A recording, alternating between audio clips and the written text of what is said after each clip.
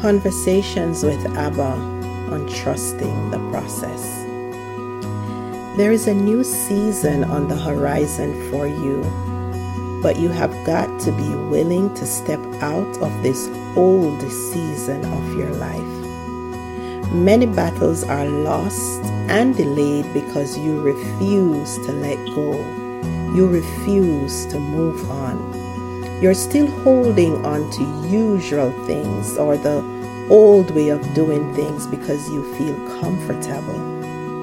There's a new spirit if you willingly embrace the discomfort of moving on. However, before you get to this new season, in this discomfort, you have to endure a little more squeezing.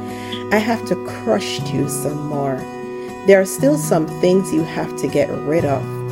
Some things I have to get the taste out of your mouth. Things you won't desire anymore.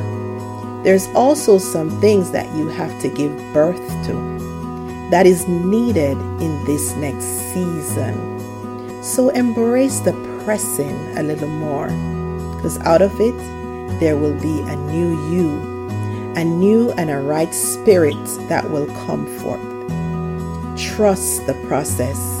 My grace is sufficient to take you to the next level.